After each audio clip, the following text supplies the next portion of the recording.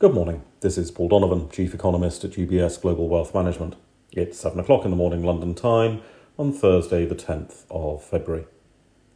US consumer price inflation data is due today. The December data had half of the inflation, roughly, coming from about 92% of the products by weight in the basket, and half the inflation came from fuel oil and used cars. Fuel oil prices probably rose in January and used car prices probably fell.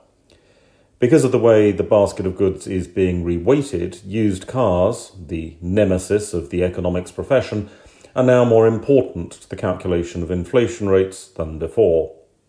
This does not mean that used car prices are more important to the standard of living of your typical US household because, as every competent economist knows, consumer price inflation does not measure the cost of living.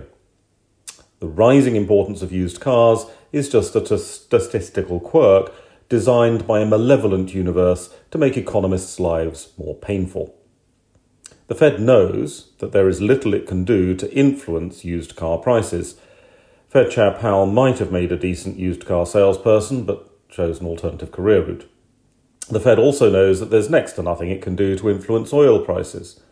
So inflation moves driven by those products are likely to perhaps have less weight in Fed policy deliberations. The Bureau of Labor Statistics in the States is finding it harder and harder to collect price information. Part of the consumer price inflation survey is survey-based, and the number of people willing to take part in surveys has been in steady decline for a number of years. Barely half of those asked about housing costs give an answer, for example.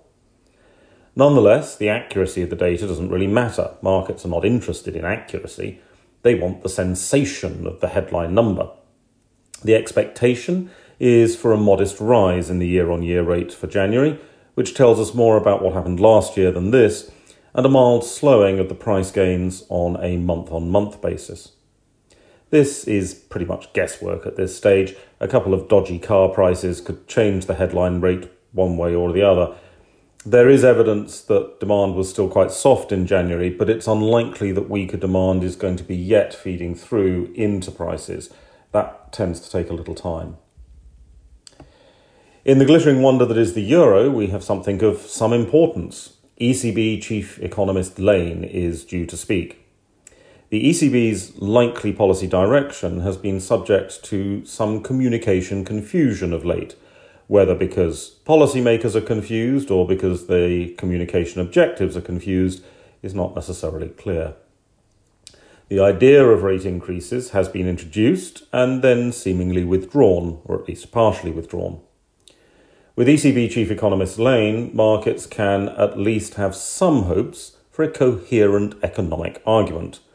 Coherence and economic arguments having been notably absent in some of the other policymaker comments we have had. There are also a couple of other ECB speakers on the agenda. A focus on quantitative tightening and a downplaying of monetary tightening seems most likely. Elsewhere on the data calendar, the European Union will be publishing economic forecasts. Do markets care? They do not. That's all for today. Have a good day. UBS Chief Investment Office's investment views are prepared and published by the global wealth management business of UBS AG or its affiliate, UBS. This material has no regard to the specific investment objectives, financial situation, or particular needs of any specific recipient and is published for informational purposes only. As a firm providing wealth management services to clients globally, UBS AG and its subsidiaries offer both investment advisory services and brokerage services. Investment advisory services and brokerage services are separate and distinct, differ in material ways, and are governed by different laws and separate arrangements. In the USA, UBS Financial Services Inc. is a subsidiary of UBS AG and a member of FINRA SIPC. For information, please visit our website at ubs.com/working with us. For a full legal disclaimer applicable to the independent investment views produced by UBS, please visit our website at ubs.com/CIO-disclaimer.